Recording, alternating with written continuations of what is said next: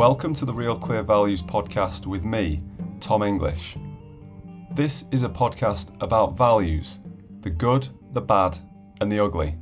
Hello everyone, today it's my pleasure to be speaking with Malcolm Gaskill. Malcolm Gaskill is Emeritus Professor of Early Modern History at the University of East Anglia and is one of Britain's leading experts on the history of witchcraft. His works include the highly acclaimed Witchfinders, a 17th century English tragedy, and Between Two Worlds, How the English Became Americans. And more recently, a fantastic book which I've been reading called The Ruin of All Witches, Life and Death in the New World, which has received quite a significant amount of acclaim so far. Isn't that right, Malcolm? I read it that it's a Sunday Times bestseller. It's been shortlisted for the Wolfson History Prize, a Times, Sunday Times and BBC History Book of the Year. It's had plaudits from Hilary Mantel, Sunday Times and BBC History. So it's doing pretty well, eh? It's been very gratifying. Yeah, thanks, Tom. It's quite a surprise, really. I mean, because you spend an awful lot of time writing a book on your own, and by the end of it, you're not sure whether it's of any interest at all or if it's any good or anything. So actually, to kind of to fledge it out in the world and then find that people are actually reading it and liking it and buying it, this is tremendously rewarding part of the whole process. So yeah, it's done better than any other book that I've ever written before. So in some ways, I feel like I've been waiting 20 years for this moment. Superb. And all of that hard work has certainly paid off, because you're drawing on a very deep well of knowledge in having written the book and going about that process. I have to say at the top of the call, because you and I were talking just before we hit record about our previous acquaintance to some extent, and how we knew each other previously in a different context. We were talking about digital archives at the time, things like the State Papers Online and other archives, Cornell witchcraft collections and things like that. And I ran into your book in Waterstones in Harrogate in North Yorkshire, and that's what piqued my interest. I thought, oh, hang on a minute, I know Malcolm, and so picked up the book and gave it a read. And that was great. It was great to be reminded of your work and also to see that. Just in starting things off, Malcolm, what I'm interested to ask and to get into to start with is looking at witches, because witches is something that is an area of your focus in your research, and it was certainly in your teaching as well. So what was a witch? It sounds like a fairly banal question, but what was a witch, particularly in the period that you cover, which I understand to be the mid-16th to the mid-17th centuries? Yeah, it's pretty much my period, and that's the period in which this phenomenon known as the witch hunt or the great witch craze takes place. It's not a particularly medieval thing. It's pretty much over by the end of the 18th century across Europe, and really by the end of the 17th century, it's pretty much over in England and in America. I think the question of what a witch is, I don't think it's a banal question at all. I think it's an absolutely fundamental one, because we're not entirely sure, because we feel it's, for most of it, is passed out of our experience. And actually, people in the 17th century didn't really know either. So there were lots of different meanings to witch, lots of different facets to this as an idea. And so that everybody could kind of agree that there was a stereotype witch of the malevolent old woman, and everybody agreed that if witches did exist, that they were human beings who made some kind of arrangement with the devil and drew power from the devil. But how you actually translated that to real life, how you actually could identify a specific person as a witch, and even more importantly, accuse them at law and have them convicted, that was a much harder thing to do. And so actually the law has an idea about what a witch is. The clergy have an idea, Protestant clergy particularly have an idea of what a witch is. And then there's the neighborhood witch as well. So it's actually a very difficult question to answer simply, and that really these aren't just choices of definition. They're in tension with each other, and that a witch can mean a different thing depending on the context. But again, that's not just a historical difference of opinion. That's something that was very live at the time, that nobody really could, in the end, actually decide definitively what a witch was. Yeah, very interesting, because you talked there about what other people thought a witch was, rather than somebody defining themselves as a witch. So it's what do the Protestants think a witch is versus what the law thinks a witch is, etc.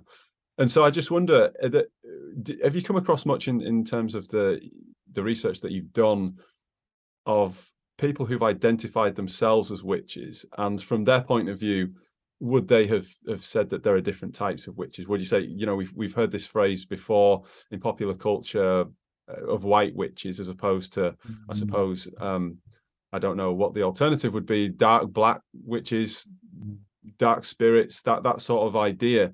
Is that something that you've come across in your own research?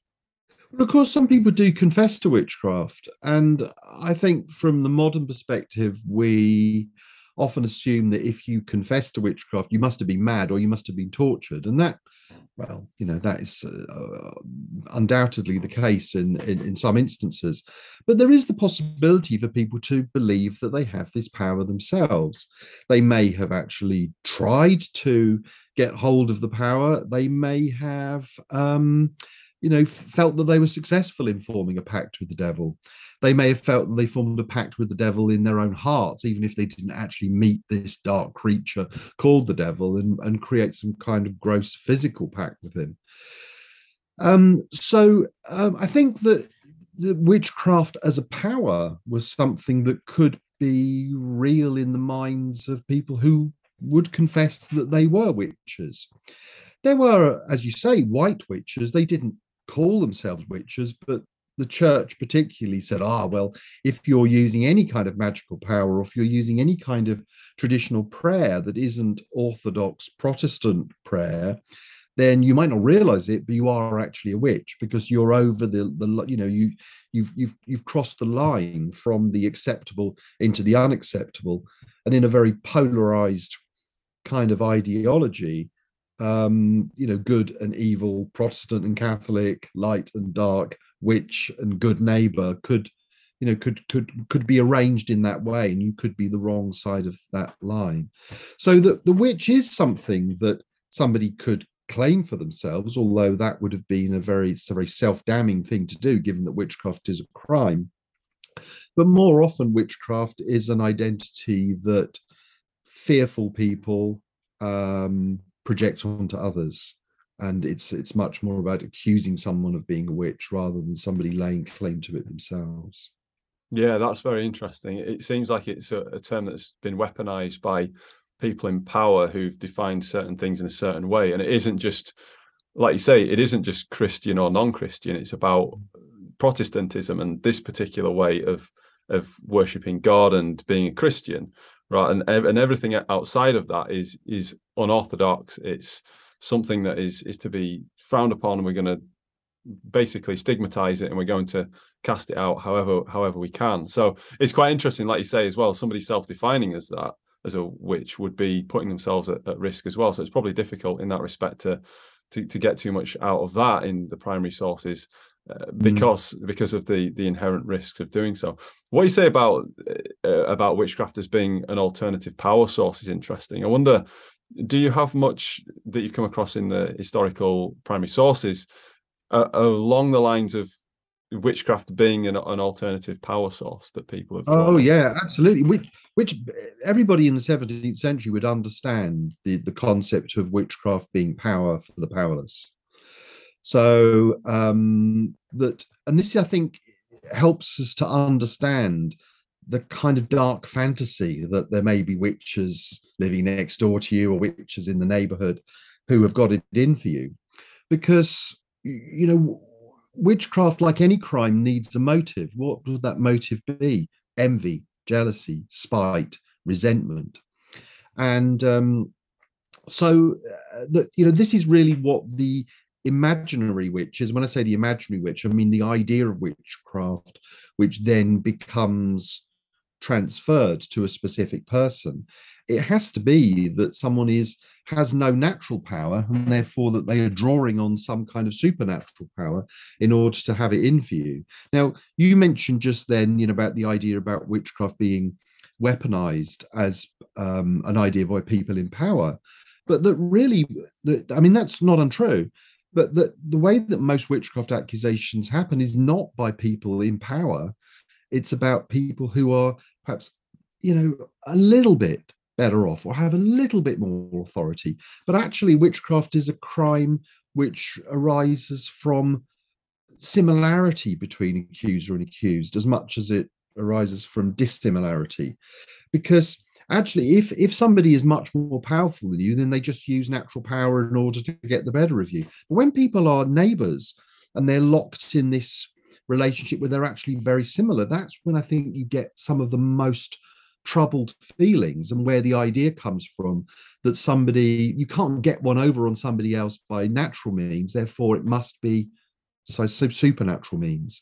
So witches are not all, they are sometimes dependents in the community, but often they are just people who are quite active in the community and are locked in conflict with others, but that conflict cannot be resolved by any other means. And so this is what happens in the Ruin of All Witches, that these are people, the accusers and the accused are very, very similar. They are not, their similarities far outweigh their differences.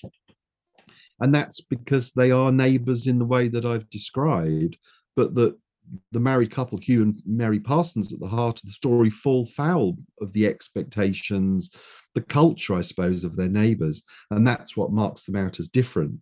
But that it's really their similarity and the fact that many of the things that they are accused of, many of their kind of negative neighbourly qualities, or the lack of the neighbourly qualities, many of those things that their accusers are guilty of themselves. So there's this sort of transference of a kind of guilt or an unbearable burden of, feelings of self-failure, which are then projected onto these people. But that only really works if these people are actually already quite like you. Yeah, that's quite a good point, especially about the power dynamics, because if somebody was that much more powerful and they have the means at their disposal to tackle you anyway. So that's interesting. And it brings us on to talking about Springfield, the place in which the Ruin of All Witches is set. So tell us a little bit about that, because I'm interested in what you say there about the peer-to-peer relations between those who are accused of witchcraft and the accusers themselves. So how was society structured in Springfield, and how was power set up in that particular society? Well, Springfield is peculiar even amongst colonial plantations. So this is a Massachusetts frontier township in the middle of the 17th century, and it's been founded 15 years earlier by a man called William Pynchon, who's a migrant from England. And he is kind of the center of all power in this place. So in some ways, he resembles a sort of an old world lord of the manor. He's in charge of everything. And he makes this town possible. So anybody that goes and moves there and lives there is in his debt, literally in his debt, because he provides them with all the things that they need to build a life there. So it means that if you've come from old England, which is overcrowded, there are few opportunities to work, there's no land, going to Springfield, Massachusetts is amazing because it's got everything, but it comes at a price. So that there is tension between neighbours because there's competition for resources, but there's also kind of tension with William Pynchon as well, because you can't ever quite be your own independent man in your own independent household, because you're always to some extent in thrall to Pynchon. Now, the thing about this town as well is that although it has godly values, I think this is undoubtedly the case. They are a God-fearing community. They're not quite as God-fearing as some of the others. Some of the American plantations at this time, in fact, many of them in and around Boston, are transplanted Puritan congregations from England, separating from the English church and saying, well, we're going to go over there and live, much more according to our own Puritan beliefs in the Bible than would ever be possible in England. The Reformation is always unfinished business in England, and that these are people who've kind of finally had enough. And so off they go. But Springfield's not like that. William Pynchon found Springfield specifically not to be this, not primarily to be this godly covenanted community, but to make profit. He wants it to be industrious. He wants it to be independent, and he wants to make a lot of money from the trade in beaver fur, which is one of the reasons for moving to this part of the Connecticut Valley in the first place, so that he can get beaver skins from the Native Americans at the top of the Connecticut River. Yeah, that's very interesting. And that crossover between the religious values and mercantilism, if you can call it that, where Pynchon has this desire for commercial success. He wants to, he's a trader, he's doing business, he's there for business. He has a very strong grip on the community. And like you say, that there's all of this opportunity that Springfield offers people in Old England, but it comes at a price. There's something interesting at the end of the book that you mention about this in relation to Thomas Hobbes, who wrote Leviathan around was it around the same period that at the same time, it's 1651. Yeah. And you likened Springfield to a Hobbesian sort of setup. Tell us a little bit about that, because I think this idea of order and having somebody kind of look after you in a very paternal way, but it coming at a price. I actually think there's salience to this idea in relation to us as citizens now and the role of government. So tell us a little bit about that. How does this all work in terms of what is the Hobbesian idea in Leviathan, and how does it relate to Springfield? Right. So, because what Hobbes was interested in was the way that, I mean, it's just to put it very simply, is interested in the idea of the growth of the state.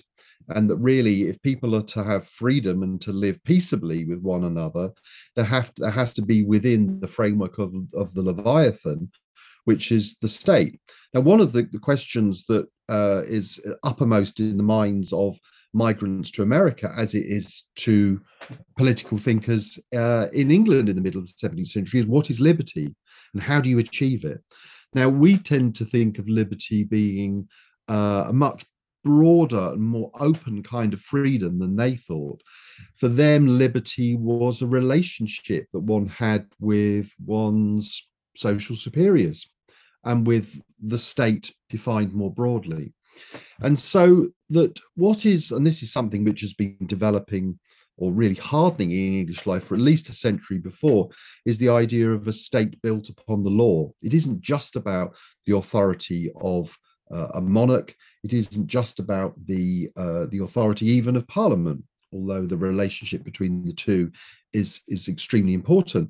It's actually about the relationship between the people and government, and that government needs to be consensual to some extent, but it's also got to have majesty, and it's got to have hierarchy, and it's got to have the monopoly of violence, which is essential to that idea of the modern state. And without it, Hobbes said, you have the war of all men against all men, and that you just see little bits of this breaking out in Springfield, because witch hunts quite often take place, as took place at Salem, at moments of political uncertainty, where people actually aren't really sure what good government is, are not really sure whether the law is being applied, or even if the law is actually valid or legitimate. And so it's a wobble. And I think that you do see this in Springfield too. Pynchon he so embodies authority and the law in this rather remote location that when Pynchon himself becomes a questionable character, mainly because of his religious beliefs and the way that his religious descent to the Puritan orthodoxy as is enshrined in Boston, that this actually starts to undermine patriarchy. And of course, patriarchy is essential to the Hobbesian Leviathan. Patriarchy is essential to the idea of the English state. And that really, that again, thinking about this moment of the late 1640s, early 1650s, is that Charles I is executed in 1649 largely because he's a failed patriarch. The patriarchy isn't a monolith. Patriarchy is a form of government. It's a relationship between the people and their superiors. It must be reciprocal. And Charles, by failing in this, marks himself out as a bad patriarch, and therefore he commits a kind of treason against the English people.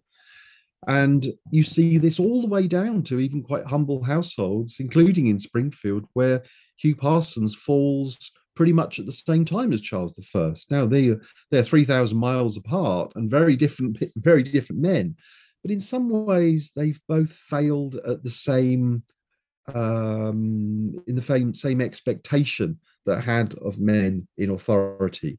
And in the same way that Charles I lets down the nation, Hugh Parsons lets down his household and his neighborhood, and is reviled in a really very similar way.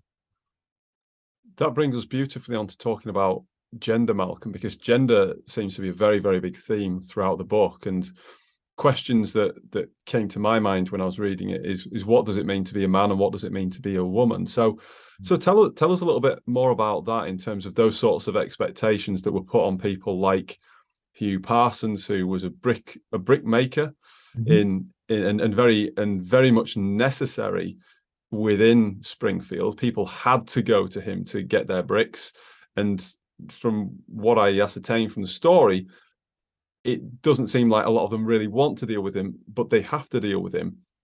But he seems like a man who's under a lot of pressure that's really bearing down on him because of all these expectations. So tell us a little bit about what those expectations were that were putting him under such pressure, and then maybe move on to talk about some of the pressure that women felt as well, that his wife, Mary Parsons, felt as well, please. Right. So we've got to think about these neighborhoods as political units.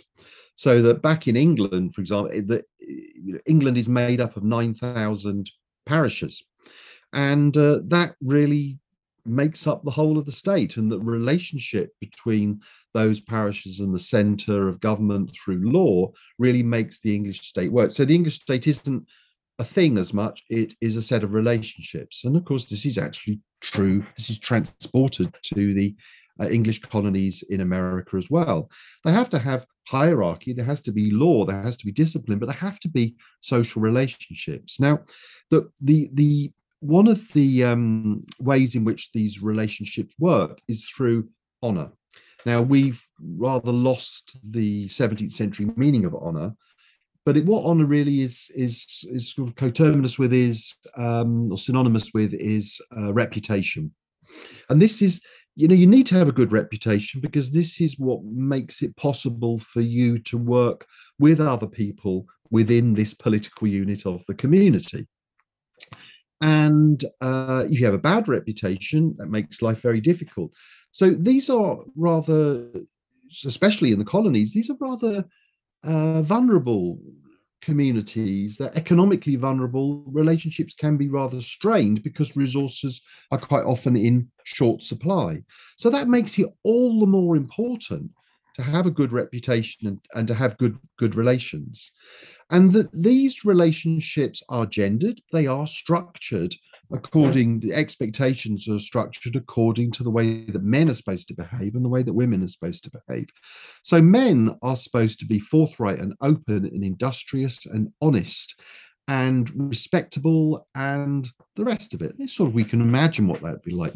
Women, it's really rather similar, but they need to be more chaste and they need to be good mothers and they need to be good wives and so on. But the way that the household works is not through the exercise of harsh discipline of the husband towards the wife, but of some kind of symbiosis, some kind of cooperation, where patriarchy dictates that the man is ultimately in charge, but that the rule of the household should be by consent. And if it's not by consent, then actually there's something wrong with the man's authority. So that in a community like Springfield, the man that beats his wife, it's not illegal, but amongst his neighbours, he would consider to have failed because he can't exercise natural authority. And so this is one of the reasons why I think Hugh Parsons is accused of witchcraft, because it's seen that he can't assert the natural power of a man as a householder. That's what patriarchy is. It isn't just about being a man, it's about being a successful male householder. And the men work within groups within the community, and women have their own groups too. And that women are constantly monitoring, surveilling, and judging each other and gossiping and talking about each other. That's how the political life of the community works by people watching and talking. Now, we would find this incredibly oppressive. We'd find this an appalling and unacceptable invasion of our own personal spaces. But this is much more acceptable in this society because this is how communities regulate themselves, as well as just being individuals who are regulated by the law, which would much more the way that you and I live today. Yeah, that's very interesting. There's some quite interesting points to draw out from that in terms of that meaning of honor as well, and honor as being reputation, and that reputation being a form of currency. Because it seems as though if you fall foul of that and you are dishonorable or you have a bad reputation, then it's easy to become something of a social pariah, and you are being judged all the time. And like you say, it's very invasive as well. Judgments have been made, and there are consequences. I think in when I was reading the book, and I noted the number of altercations that Hugh Parsons has with his neighbours at various different times. It reads as though they just have to do business with him because he's the only guy they can get bricks from in that particular vicinity. But if they didn't have to if he didn't have this indispensable skill, then they'd just cut him off, and that would be the end of it. I think that's absolutely right. And that Pynchon Hugh Parsons is, to that extent, a kind of mini-me version of William Pynchon. He's a man in the community that everybody depends on because, as you say, he can supply this unique thing. If you want corn, you could go to half a dozen men, or if you want a barrel made, you go to several different men. But if you want bricks, it's Hugh. And the fact that he is so objectionable means that there is bound to be conflict. But to be honest, even if he wasn't objectionable, I think there would be there's likely to have been tension, because if you are a dependent, then you are likely to feel some kind of conflicted feelings towards the person, towards your patron, feelings of gratitude, but also feelings of resentment that you can't be free of them. And I think that's a human feeling that we can all slightly identify with. I think anyone who's got teenage children would understand that quite often teenagers want to assert themselves in the world, but they still need lifts and things. And actually, that's a sort of, there's not a totally flippant analogy because it's an ambiguity, isn't it? And that ambiguous relationships produce ambivalent feelings as a sort of gratitude, but also of a slight chafing at the fact that you can't entirely be your own person. And I think that's certainly what happens between the people of Springfield and Hugh Parsons, and also in the background their feelings towards William Pynchon as well. Yeah, very interesting. I love that parallel between Hugh Parsons and William Pynchon. I decided before coming on this call I didn't want to give too much information away about the books. I think if people haven't read it already, then they should absolutely go ahead and do so. But I'm interested as well, Malcolm, in what we're talking about in terms of the religious values of the town, of the place itself, because it's kind of assumed that there is this thing that is known as patriarchy. There is this thing in terms of the Puritan kind of setup, and the rules of the game are kind of laid out that people have to play by. What did that look like? What explicitly do we mean when we say patriarchy, and what were the sort of religious axioms or laws that people had to live by? Because I get the impression that they were much more strict and quite different from what we would be used to today. Like you said before about things being so invasive. So what were these modalities that people had to live by, and what do we mean by patriarchy in that context?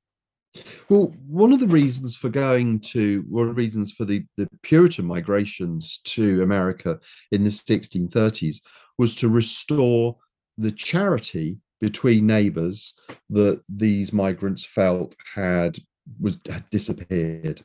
That neighbors were at war with each other, and that neighbors disregarded each other, and they wouldn't lend things to each other. And there was just this kind of meanness, this cold-heartedness that had set into English life because of adverse economic circumstances between the end of the 16th century and the early decades of the 17th century. Now, of course, the irony of this is that this rebuilding of Christian charity in America actually really only, what they found was that they ended up behaving in pretty much the same way. And I don't think that Christian charity ever really was restored. And actually, really, that these English migrants took themselves with them, and they found that as they rebuilt the English world, then more of that their old ways, negative as well as positive, manifested themselves. But this doesn't mean to say that they threw away the idea of Christian charity. I think it just means that there was more unease and more guilt as they found that they were unable to live up to their own ideals. Because in Springfield, everybody knows that you're supposed to be charitable and Christian towards your neighbors. That's what's preached from the pulpit. This is absolutely standard. But in reality, people are envious and grasping and scheming, and looking with green-eyed envy at their neighbors' land and the rest of it, and resenting other people's success. And that this creates an internal conflict. So I think that their values are very clear, but they're mostly observed in the breach. And so patriarchy is something which I suppose I associate more with the politics of the household, and that maybe that Christian charity is something I would relate more to the neighborhood and to the community. But they are, of course, connected because the neighborhood is made up of households. But the internal workings of their household should be according to patriarchy, which, as I say, is not about oppressive control from the patriarch within the household. It's about having easy, natural authority that means you don't have to show this kind of coercive control. And that within the community, the idea is that neighbors should be tolerant of each other, and that they should work together, and they should be cooperative. And especially in a mid-17th century New England plantation, this is especially important because they are often cut off from other sources of, or they're remote from, not completely cut off, but remote from sources of assistance, which would be usual, say, if they still lived in their English villages, because you could ride to the next village and get something you needed or whatever, but often they have to kind of rely on each other because they are remote, but that's often difficult because they don't like each other.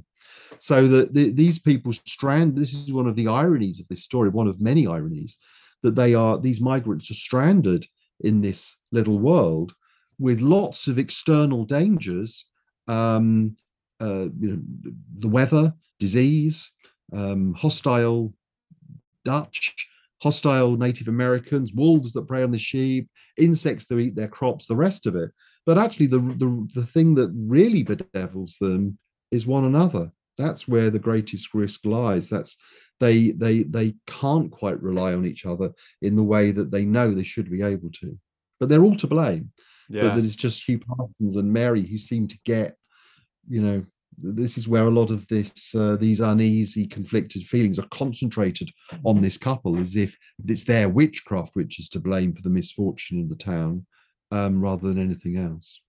Yeah, that's interesting that they become a scapegoat or a lightning rod for all of these other misfortunes and other people's sense of resentment and jealousy as well. I think you use a phrase, you identify this tension in the book between Christian obligation and thrusting ambition. And I think that's a very good way of putting it, because of course people might have these values and ideals that they purport are theirs and that define their community and are the rules that they live by. But like you say, people are still human, people still have these natural tendencies. And it's a case of, do they want to overcome those things? Do they want to move on from those things? Do they want to transcend those things, or are they going to kind of live this dual life, if you like? Exactly. But speaking of duality and deviance, if you could call it that, William Pynchon, talking about William Pynchon's case, Pynchon, like we've already said, it kind of has this almost omnipotent role within Springfield, but yet he isn't by any means omnipotent in the context of the church, is he? Because he falls foul of the authorities and is charged with heresy. So Tell us a little bit about that. What is heresy? What does it really mean in this context? And what are the consequences for someone like Pynchon, who is in a very prominent position of power within the town? Yeah, so it's very. It's. I mean, I think it would be an interesting story without the heresy, but I do think there's something about William Pynchon being accused of heresy which undermines his authority and destabilizes Springfield at this time, and I think that makes a witchcraft accusation more possible. The thing about and this is another irony of the story, that there are that going back to the start of the Protestant Reformation, that this is about opening up possibilities of interpretation of the Bible. So rather than just accepting unquestioningly the authority of the Pope from Rome, this is actually about allowing religion to be shaped by what the Bible says, and by seeking God's approval and God's guidance through prayer. They're the basics. But of course, this means that religion is subject to interpretation, and that the Bible can be interpreted lots of different ways. So this is why that so much of the history of the Long Reformation isn't about conflict between Protestants and Catholics. It's about the competing claims of different kinds of Protestant interpretation. So that those Puritans who go to America are quite often strict Calvinists. That's what we're really talking about. And they think that the Reformation in England is a soft thing, a fudge.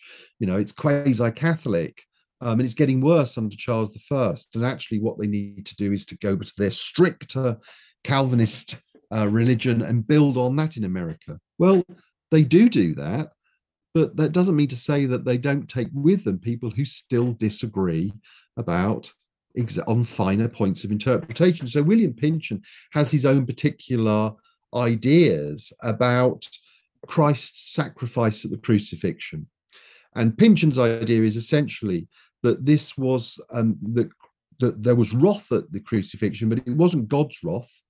It was the wrath of the devil who made Christ resent the fact that his Father was allowing him to die, and that really the reason that Christ sacrificed himself was as a display of perfect obedience towards his Father. Well, this doesn't seem particularly controversial to us. It doesn't seem particularly important, but in the mid-17th century, this was a significant deviation from the ideas of the Puritan hierarchy in Boston about really what Christ's sacrifice meant. That meant he was a heretic. Now, the heresy has ceased to be a capital crime. The last heretic is executed in England in 1612. There's no question that William Pynchon is going to be executed for his heresy, but banishment is he is required to recant this or get out and go back to England. And so it can't be permitted, because the thing here is that the religious orthodoxy and political obedience are very much tied together in post-Reformation states. These are what are sometimes referred to as confessional states. That means that there must be one religion and you must follow it. And if you don't, you are deviant from the law. Now, by the end of the 17th century in England and in America, there's much greater toleration, but it comes very slowly and it comes very painfully, because along the way, it feels like to allow the toleration of other religions, like Quakers, for example, who were prominent in late 17th century America as they are in England. To allow that feels to many traditionalists as if all order is being abandoned, all higher ambitions towards finally creating the perfect Protestant state have been abandoned too, and therefore are prone to accusations of, well, as they would have called it, atheism. It's like, oh, you've given up, you've chucked everything away, and now we're all going to hell in a handcart. Right. Wow. There's quite a lot to that. It seemed like the stakes on people having an opinion were very high on religious and doctrinal matters, and like you say about interpretations of the Bible, which does seem ironic, like you point out, because one of the thrusts of the Reformation was that people could have their own interpretations and their own readings of the Bible or an access to the Bible, and that it wasn't just a pope or a religious leader who would pass those interpretations down onto the masses, so to speak. So some interesting tensions going on there as well, and certainly they're interesting to read about in the book, to dig into further. I would like to come back to witchcraft at the moment, Malcolm, because I think that there are some interesting things in the book, and there are, I think, at least 2 chapters, I would say, when I was reading the book and I was reading the accusations against Hugh Parsons, and notwithstanding the social dynamics and the milieu in which he was, I found it very interesting. Some of the chapters were pretty spooky. I think Strange Dreams and That Dumb Dog, I think, in particular, where there are these really bizarre accounts of things, of people being in trances and people having curses put on them, strange things happening, people falling off horses on familiar routes, and all of these things add up, and you kind of think to yourself, well, is there something more going on here? Or is this all mere coincidence? Or is it people creating a theatre to expel or expose unwanted neighbours? I'm interested. This is a conversation we had in the past when we met in person in an entirely different context. But I'm interested in what you make of these sorts of accounts, because they're quite vivid, some of them. You know, snakes appearing to people in the middle of the night and saying things like death and goodness knows what else. How do you make sense of that yourself? Because one of the strengths of your book, I think, and this has been said in some of the reviews, I think in the TLS review in particular, it notes your compassionate way of writing, in that you take the primary source evidence at face value. You don't come in as if, you know, these were all silly, superstitious people and I am some enlightened, rational being that knows better than they are. You do take things at face value. So how do you make sense of these quite bizarre, sometimes quite alarming accounts that come forward? And some of them, particularly in the Hugh Parsons instance, it does seem like, wow, is all this really a coincidence? Is all this just some sort of fabrication or plot against him, or is there something more? So how do you make sense of all that? Well, I think that in some ways my answer is kind of contained in your question. I make sense of it by describing it in a non-judgmental way.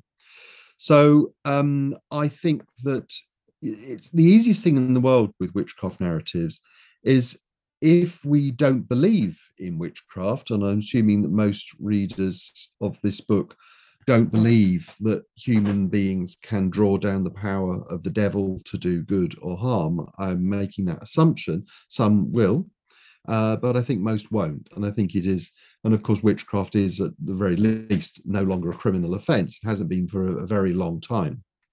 So to that extent, we do live in a world without that kind of witchcraft. It has passed out of our culture and consciousness to that extent. The easiest thing in the world is to say, well, what was really happening? There's been loads of histories of witchcraft about this. What were they really suffering? They weren't suffering from witchcraft. Were they suffering from diphtheria? Was Mary Parsons, by seeing the devil, was she suffering from postpartum psychosis and so on? Well, they don't use these terms. And I think that, the main purpose of my writing, specifically in this book, is to try to recreate a world in which these things made sense, not for us to make sense of them, but to make sense of their world and then see what makes sense to them. Because if you do start intervening with present-centered explanations in a description of the past, I think you destroy that kind of illusion that you're trying to create as a writer. You shatter the integrity of the world that you've spent so long trying to build up, because this is something which I think a lot of people have inherited from the Enlightenment, is the idea that pre-modern people were somehow a bit dim, or they're a bit ignorant, or they're just prejudiced, or they live their lives according to fear rather than reason, and the rest of it. And there's a little bit of that I think that we couldn't quibble about, but that these are intelligent people, and they're often very unsure of what they think. They're not obsessed with witches, and that when it comes to accusing or blaming specific misfortunes on witchcraft, they're often very unsure of themselves. What happens in Springfield and what happens in other places where witchcraft accusations get off the ground is that patterns form in people's minds. And we can all, human beings, still do this. We still do it all the time. We perfectly possible for us to add, one and one and one and make four. We just come up with a different answer because our brains have evolved to make patterns between things, because sometimes we'll be right.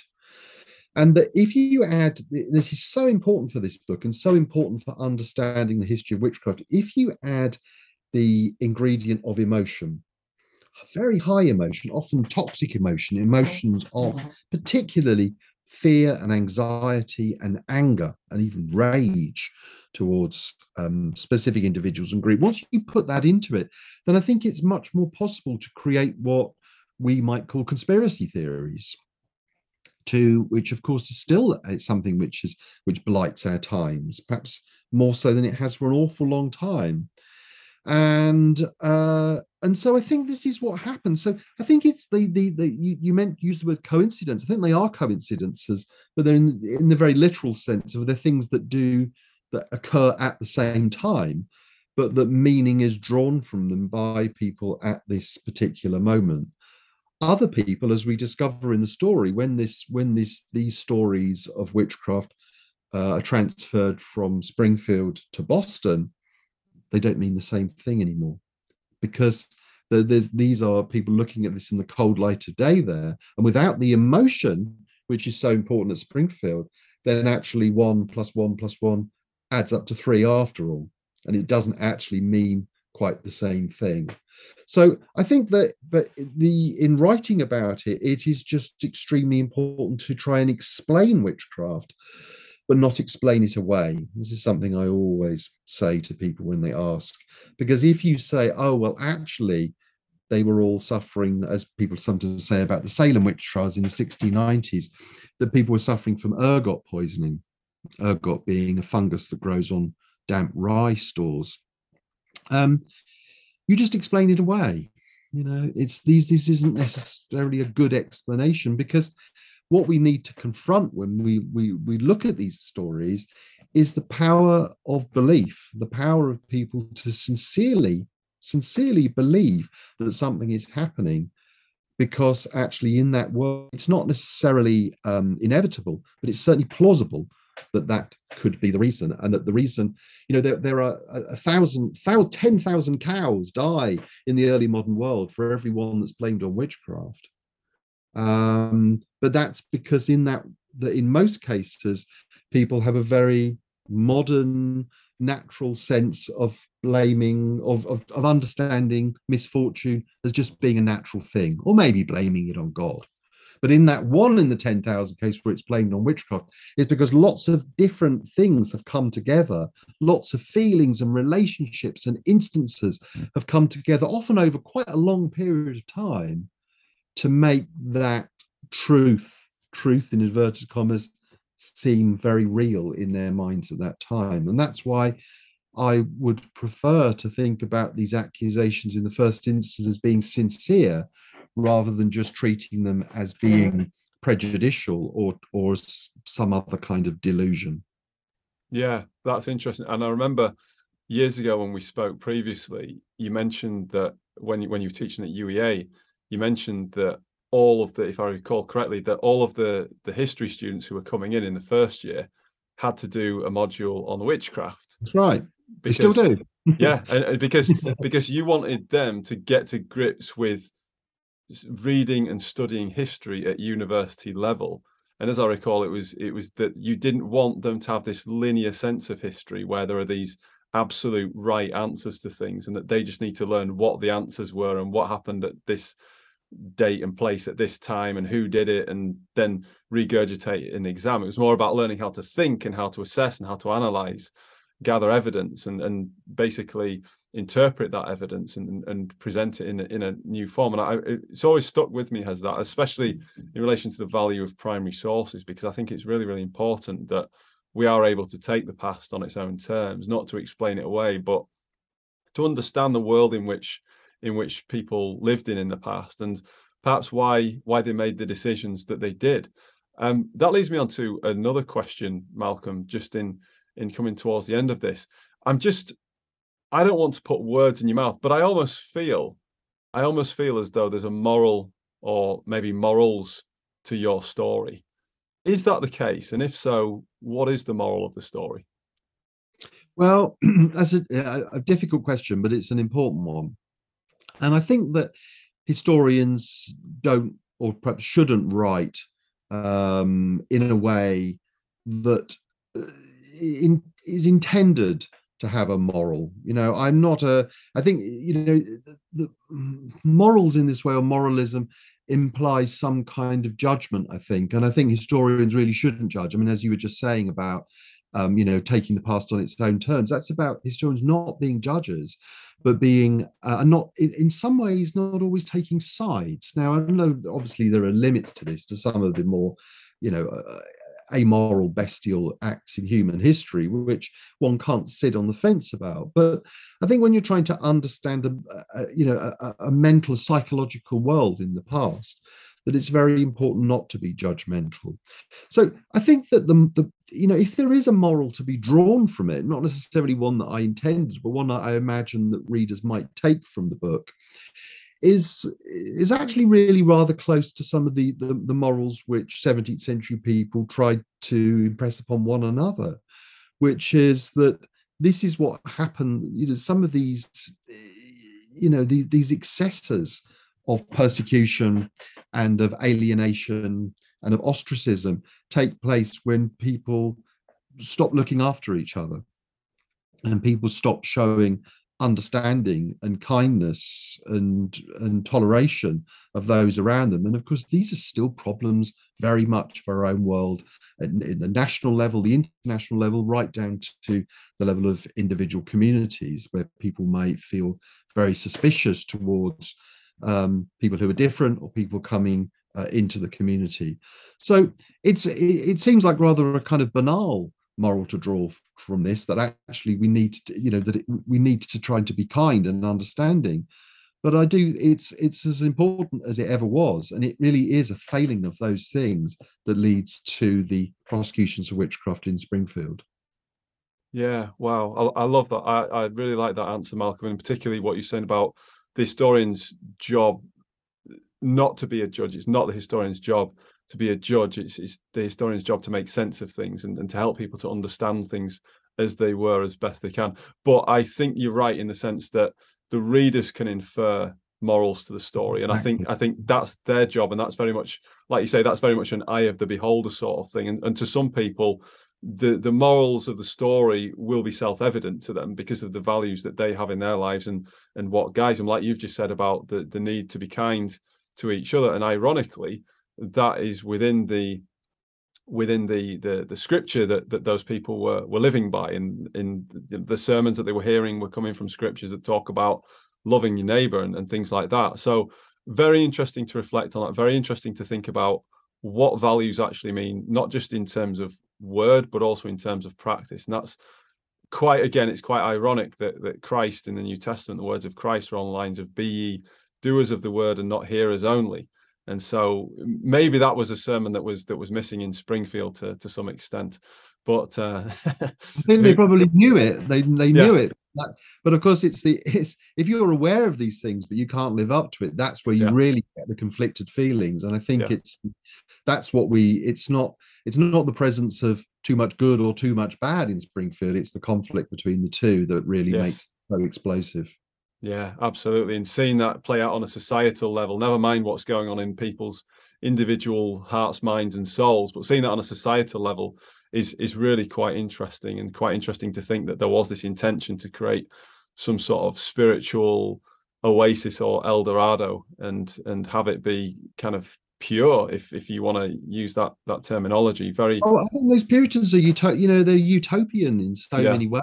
They really do believe that actually, and that those early migrants think we need to set a beacon for old England, and we will make it perfect, and then they will follow us. But of course, what happens is that they don't manage to do it either, because actually, in the end, they're not supermen; they're humans. Yeah, absolutely. Malcolm, thank you so much for your time. I've got to ask before you depart, what's next? What's next after this latest book? I'm working on escaped prisoners of war and partisans in wartime Italy. So Brilliant. very different, but similar in some ways, because it's actually, as you know, anybody who reads The Rune of All Witches knows that in the epilogue I really show how one starts to try to understand these stories as a historian from the present, and this is going to be the whole of this book about trying to uncover one particular story from the war. So different in some ways, but actually at its heart, it's a continuation of what I've always done. Very good. Well, we'll certainly look forward to that. And Malcolm, just to reiterate, your latest book, The Ruin of All Witches, Life and Death in the New World. It's available at all good bookshops in the UK, Waterstones, no doubt. It's been published in the United States as well, so it's available there. Yes, it is. Yeah, super. And of course on the ubiquitous Amazon as well. So Malcolm, thank you so much for your time on the Real Clear Values podcast. Thank you for having me on, Tom. It's been great. Thank you for listening to the Real Clear Values podcast with Tom English. If you know anyone who is looking for success that's both meaningful and sustainable for themselves or their organization, then please send them this podcast. And if you yourself are looking to create a life of purpose, meaning, and fulfillment for your own version of sustainable success, then I offer a mentoring program that will get you on your way. Just go to 3stewardships.com or message me directly to tom@3stewardships.com. That's tom@3stewardships.com. Until next time, I'm Tom English, and I wish you all the best in your own pursuit of sustainable success.